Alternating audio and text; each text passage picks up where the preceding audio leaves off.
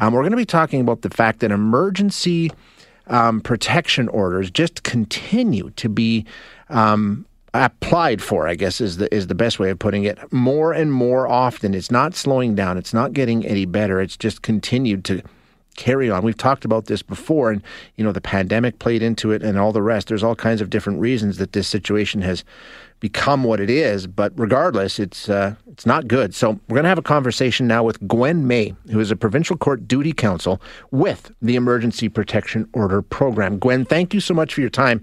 I really appreciate you joining us today. Oh, thank you. So to start, let's just go through the definition. When we talk about an emergency protection order, is that what a lot of us would think of as a restraining order that we've seen on TV? What is an emergency protection order? I mean, that's a good starting place.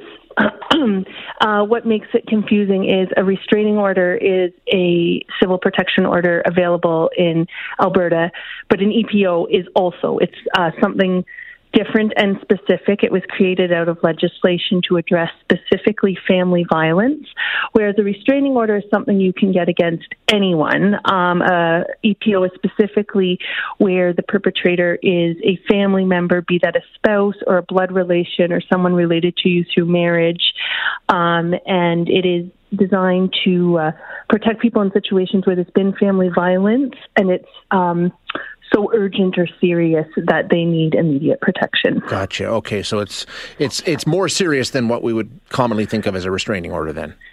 Typically, yes. Yeah. Yes, yeah.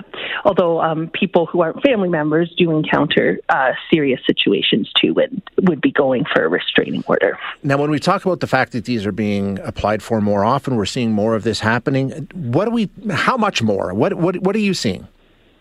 Well, when we track our numbers, it's been a 17% increase in the number of EPOs since 2018.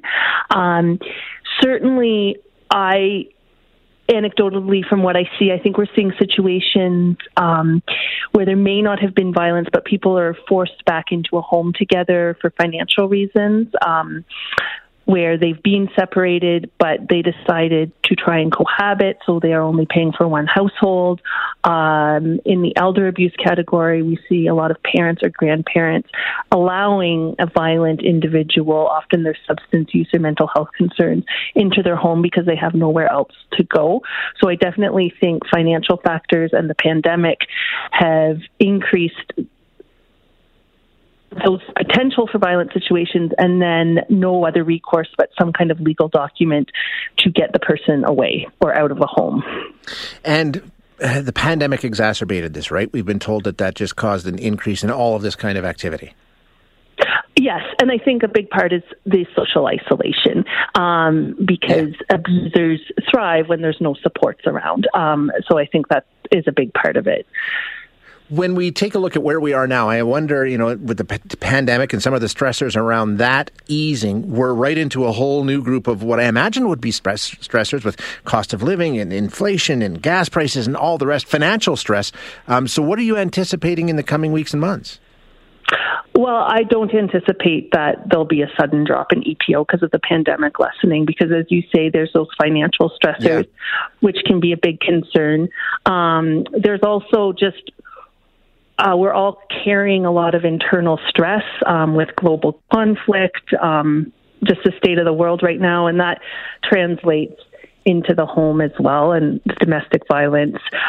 Also, just the numbers have never dropped since EPO has been a program with legal aid. Right. It's steadily gotten more and more.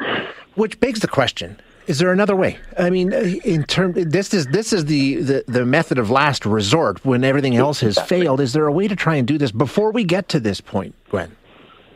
Yeah, and it's a reactive measure. Yeah. It only helps when something has already happened. And I think absolutely, and there's more talk about it. There's more partnerships, I think, in the city, like with senior protection and elder abuse and resources for people to go to. I think what we have to understand to move away from this cycle is that anyone can be subject to family violence. It's not going away because the victim makes the decision they won't put up with it. If we all as a community are aware of it and prepared to provide support, and we have a collective response. To me, that's the answer to ending family violence. Okay, well, a lot of work to be done. We've talked about it a lot. Hopefully we see something change in time. Gwen, thank you so much for your time, and thank you for the work you're doing.